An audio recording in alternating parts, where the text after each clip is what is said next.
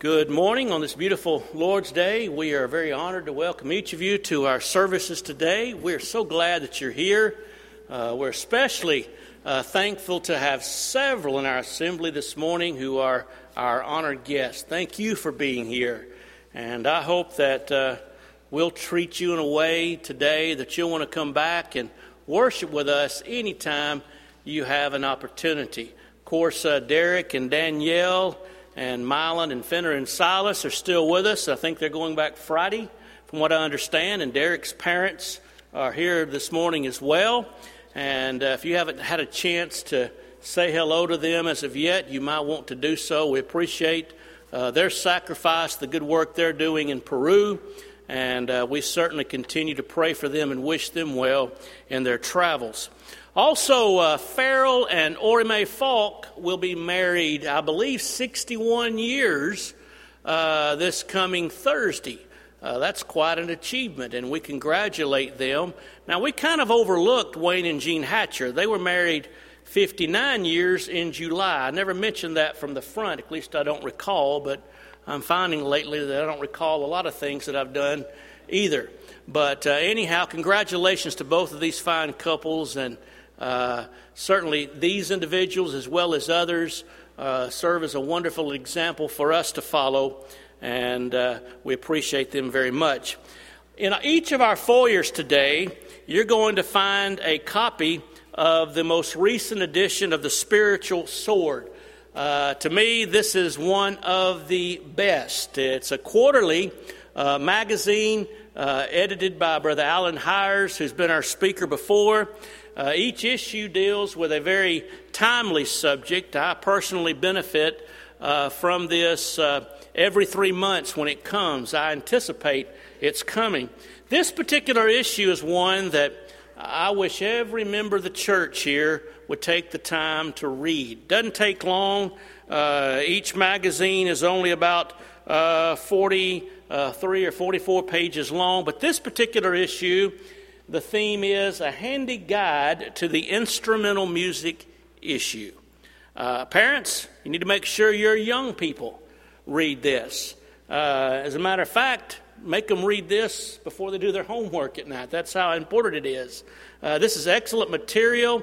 Certainly it's sad that we have to continue to rehearse these things again and again, but this is an issue that's facing the church today once again.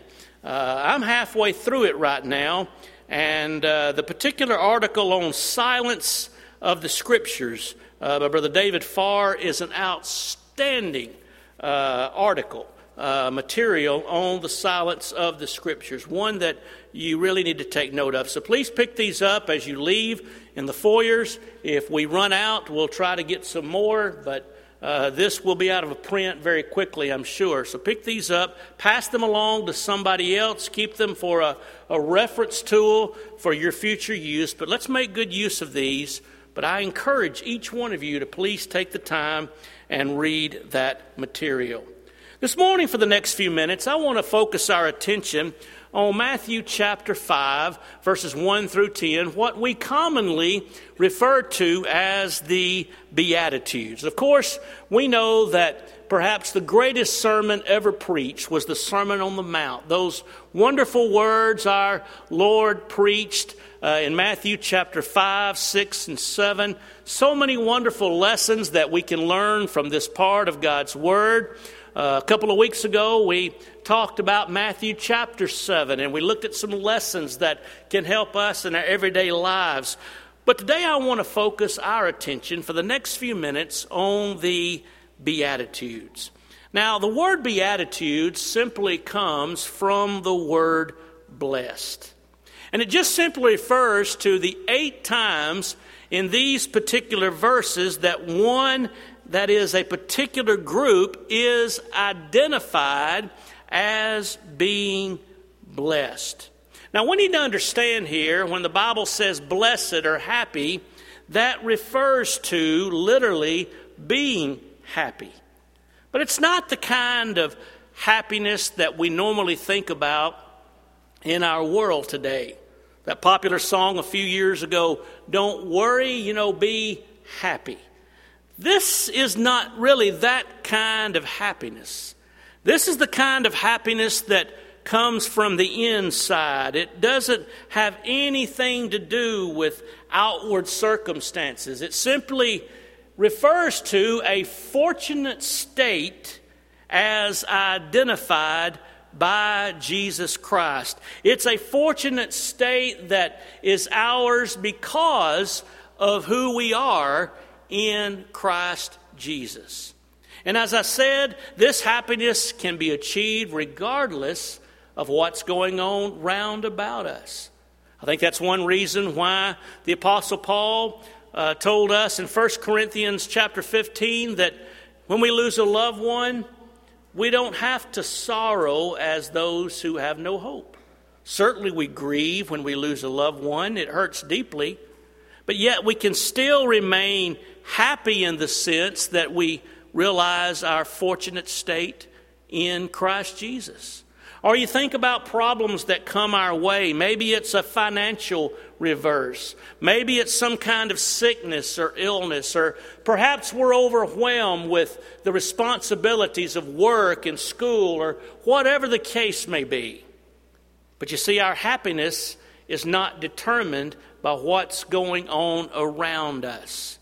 It's determined by who we are and what we are on the inside. And therefore, we can always, as Christians, be truly happy. And so for the next few minutes, let's talk about these individuals, these groups of people, which we need to strive to be today as Christians. Let's talk about these groups who are said to be blessed or happy. First of all, the text says, "Blessed are the poor in spirit, for theirs is the kingdom of heaven." Now, we need to understand that this is not referring to despondency. It's not referring to the cowardly. Rather, this is talking about those that are truly humble. You know, you think about those cowardly spies in Numbers chapter 13, how they came back and they gave a negative report. They said, we're not able to take the land. We're not able to overcome this great people. We were like grasshoppers in our own eyes. You see, that's not who the Lord's talking about here. They were cowardly. They didn't have faith and trust in God. Unlike Joshua and Caleb said, let us go up at once and possess it. They were humble in their approach. They realized with the help of God, they could accomplish anything that God would have them accomplish. Or you think about the one-talent man. This is certainly not like this particular individual who said, I was afraid and I went and hid my talent in the ground. That is not one who is poor in spirit. Instead, that's one who manifests a lack of faith, a lack of trust in God. Rather, this is an attitude of humility, just like Jesus described in Matthew chapter 18, beginning in verse 2. The Bible says Jesus called a little child to him. He set him in the midst of him and said, assuredly I say unto you that unless you are converted and become as little children, you will by no means enter the kingdom of heaven. And then he says, therefore, and therefore is there for a reason. He said, therefore, whosoever humbles himself as this little child, this one is the greatest in the kingdom of heaven. An attitude of humility. An attitude of recognizing the greatness of God and our dependence upon Him, not only for our physical lives, but for our salvation spiritually. Without God, we would be nothing, we could have nothing, we could do nothing. We are totally dependent upon Him. And therefore, the Bible says, blessed are the poor in spirit, for theirs is the kingdom of heaven. And then the Bible says, blessed are they that mourn, for they shall be comforted. Now, this verse is not saying that everyone who mourns is going to be comforted, because certainly not all mourning will lead to comfort. You think about Ahab back in the Old Testament in 1 Kings chapter 21. He mourned, he wept because Naboth would not sell to him that vineyard, that family heritage. Or you think about Judas, who also mourned. He wept because he sold his Lord for 30 pieces of silver. But Judas went out and hung himself. You know, Peter basically did the same thing. He forsook the Lord.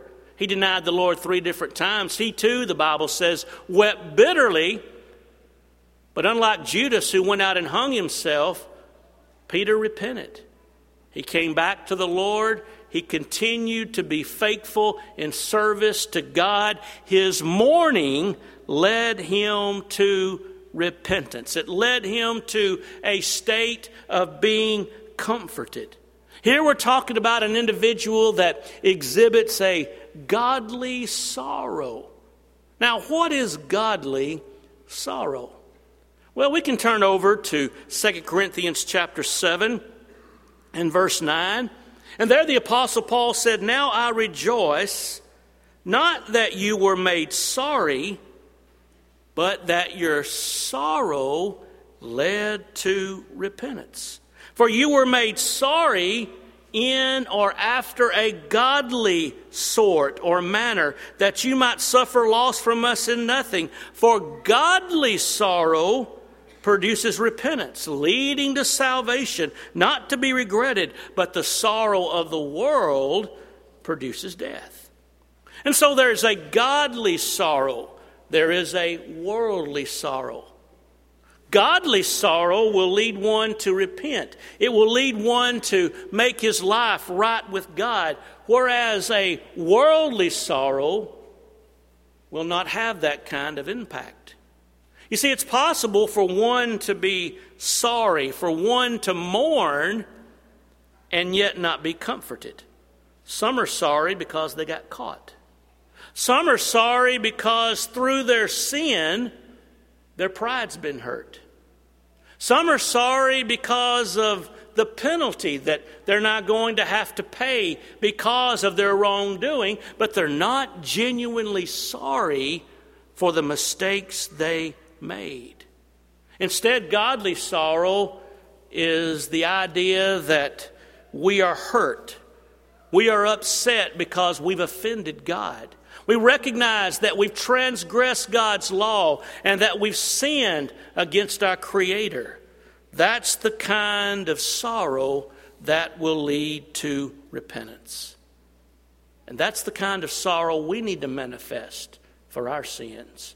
And then the Lord said, blessed are the meek, for they shall inherit the earth. Now again, meekness is not to be thought of as being the same as cowardice or weakness. It's not being weak and fearful. The definition of meekness is the opposite of self-awareness. It's not to be occupied with self. Instead, as Philippians 2 and verse 3 says, look not every man on his own things, but every man also on the things of others. That is meekness. You know, Moses is said to have been the meekest man in all the earth. But you know, I think about Moses as being the greatest leader perhaps the world has ever seen. Very decisive. How can a person lead that multitude of people and yet still be said to be the meekest man in all the earth? Well, meekness does not mean weakness. Instead, meekness means that, we're willing to even take wrong and take it patiently. Moses suffered a lot with those people. He endured a lot. I don't know how he dealt with everything he had to deal with, but Moses was meek. In fact, the Bible talks about meekness in the New Testament in 1 Peter chapter 2 and verse 19 beginning. Notice Peter says, "For this is commendable, if because of conscience toward God, one endures grief, suffering wrongfully. For what credit is it if when you are beaten for your faults, you take it patiently? But when you do good and suffer, if you take it patiently, this is commendable before the Lord." That's meekness. You know, if somebody does something and they deserve just punishment and they take it, you know, they're just getting what they deserve. But you see, it's the one who suffers for righteousness. It's the one that suffers for doing good, and yet he takes it patiently, knowing he's doing nothing wrong. That's the attitude of meekness. You know, meekness is gentleness. Gentleness in dealing with other people.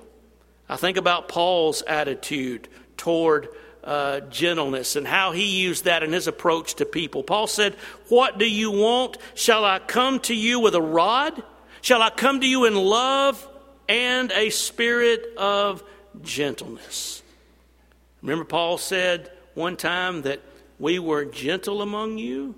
How Paul, just as a mother, cherishes her own children. Meekness. That's how Paul approached the people that he worked with. That's why Peter says in 1 Peter 3 and verse 15, "Sanctify, set apart the Lord God in your hearts. Be ready always to give an answer to every man who asks a reason for the hope that's in you,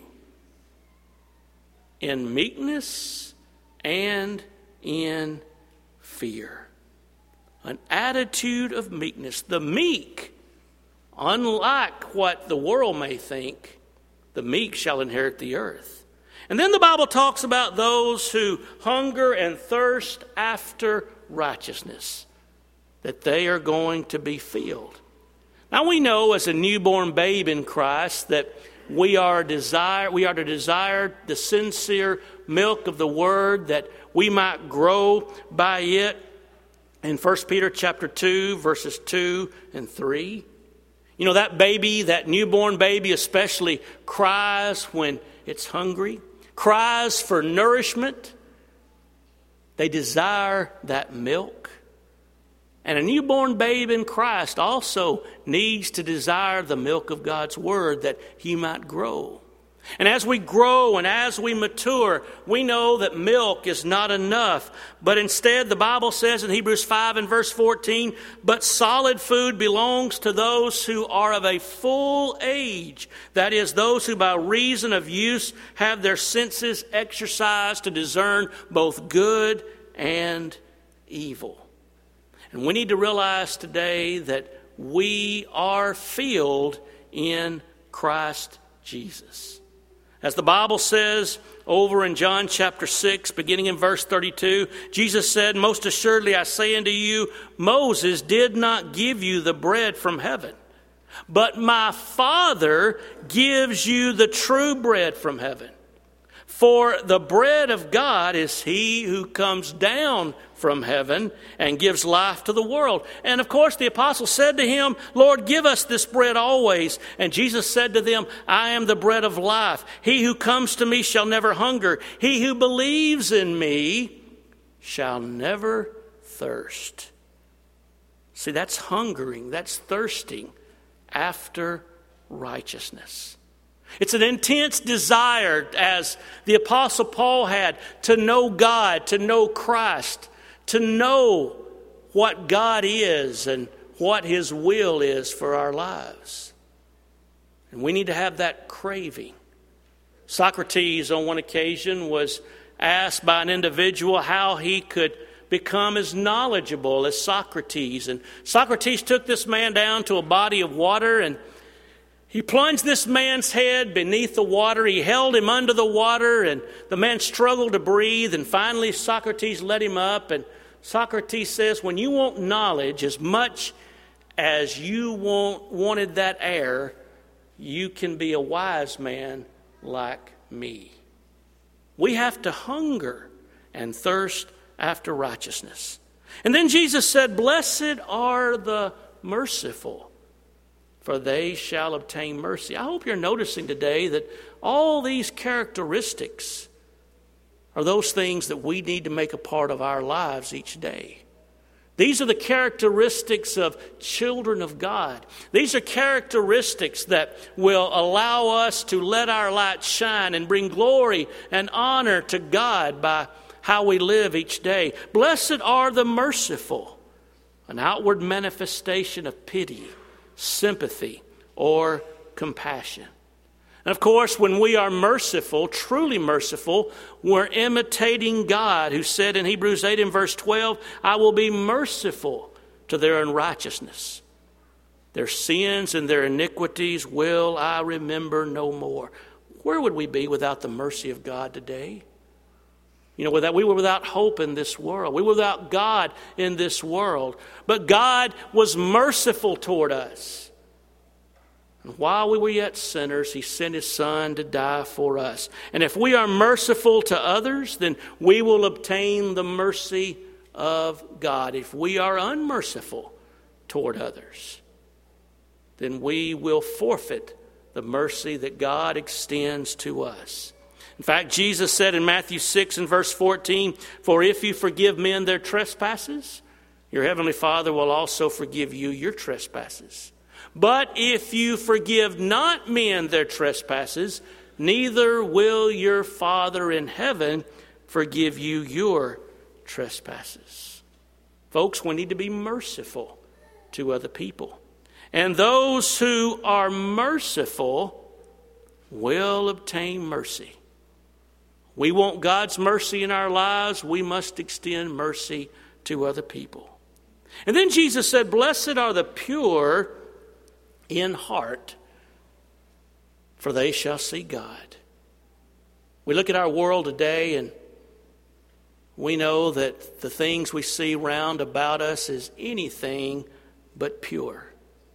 The Bible says that pureness of heart is essential if we want to be right with our God. Men have always desired to see God. And Philip said, Lord, show us the Father, and it's sufficient for us. John 14 and verse 8. Someone has said, if you control the heart, you control the man.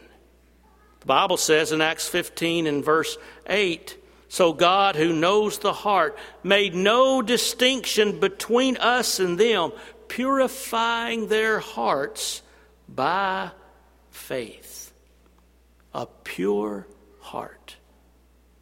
If we can allow our hearts to be controlled by God, if our thinking can be in control of God, if we can think like God thinks and do what God would have us to do, then the man himself, our actions, our attitudes, will also be in the control of God. The Bible says, draw near to God, and He will draw near to you. Cleanse your hands, you sinners. Purify your hearts, you double-minded. You see, trying to serve God and yet trying to be like those around us in the world, James says, is being double-minded. It leads to a state of being unstable. We're unable to think correctly in that we want to do what God says and make sure that we're living the kind of lives that are pleasing to Him because we're trying to serve both sides.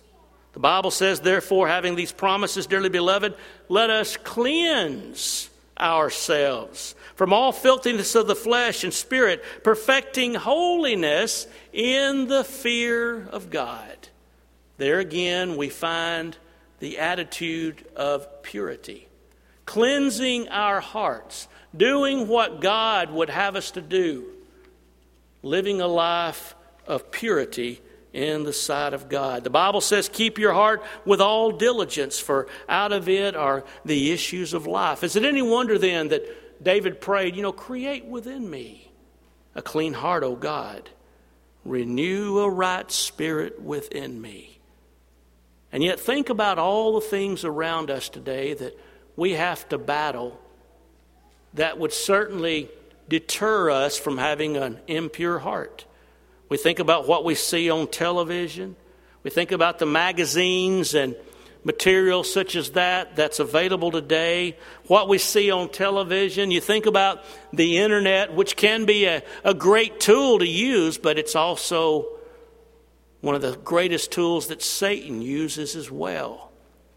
As now people can surf the net in the privacy of their own home with little thought of other people seeing what they're doing. And today, internet pornography is a great plague that's having detrimental effects in the Lord's church today. And yet we have to consciously strive to be pure in heart.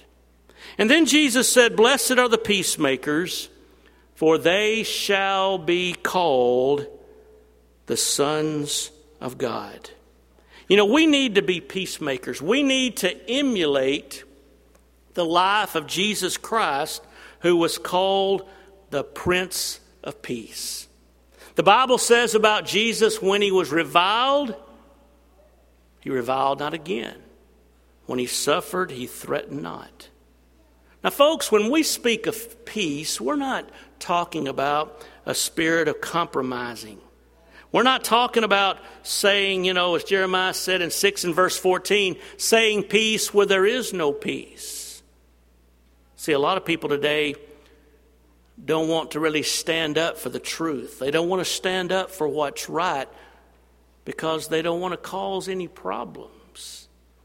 They want peace just for the sake of peace, realizing the end result of that is destruction. However, though, when it's possible in the sense of having peace as the sons of God, we need to strive to live peaceably with all men.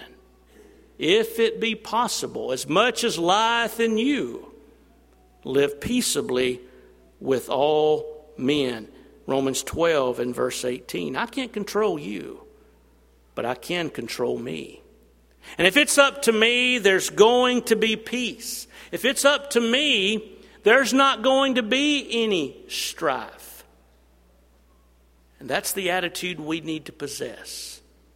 An attitude of having peace among one another. That's why the Bible says in Romans 14 and verse 19, let us therefore pursue the things which make for peace, and the things whereby we may edify one another. But then I close today quickly by saying, as Jesus concluded there, blessed are those who are persecuted for righteousness' sake, for theirs is the kingdom of heaven. Now again, there's no blessing on those who suffer because they've done things that are wrong. The Bible says that none of you suffer as a murderer or as a thief or as an evildoer or as a busybody in other men's affairs. But certainly suffering persecution for the cause of Christ is laudable. If anyone suffers as a Christian, let him not be ashamed. Let him glorify God on this matter. 1 Peter 4 and verse 16. And persecution is going to happen. If we faithfully live for God, if we faithfully serve Him, if we faithfully defend His Word, we're going to be persecuted.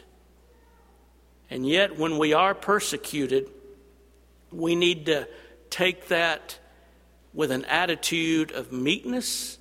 We need to take that with an attitude of we are the kind of individuals that are willing to suffer and suffer immensely for the greatest cause on this earth. And we need to realize that those who are persecuted for righteousness' sake will ultimately have the kingdom of heaven. And so today, let's realize that man's happiness and that happiness defined by God don't really equal one another. And yet blessed, happy, fortunate is the man that serves God. I hope today that all of us can strive for this happiness. I hope all of us can have this kind of contentment as we endeavor each day to mold our lives in the likeness of our Savior, Jesus Christ. And of course, that walk begins with the decision to obey the gospel. Perhaps even today there's one here who's outside of Christ. Maybe you need to come and be baptized into Christ for the forgiveness of your sins. And you can do that if you believe that Jesus is the Son of God. And if you're willing to repent of your sins and confess Him as Lord, you can leave this building as a faithful New Testament Christian. This morning, the invitation is yours. If you're subject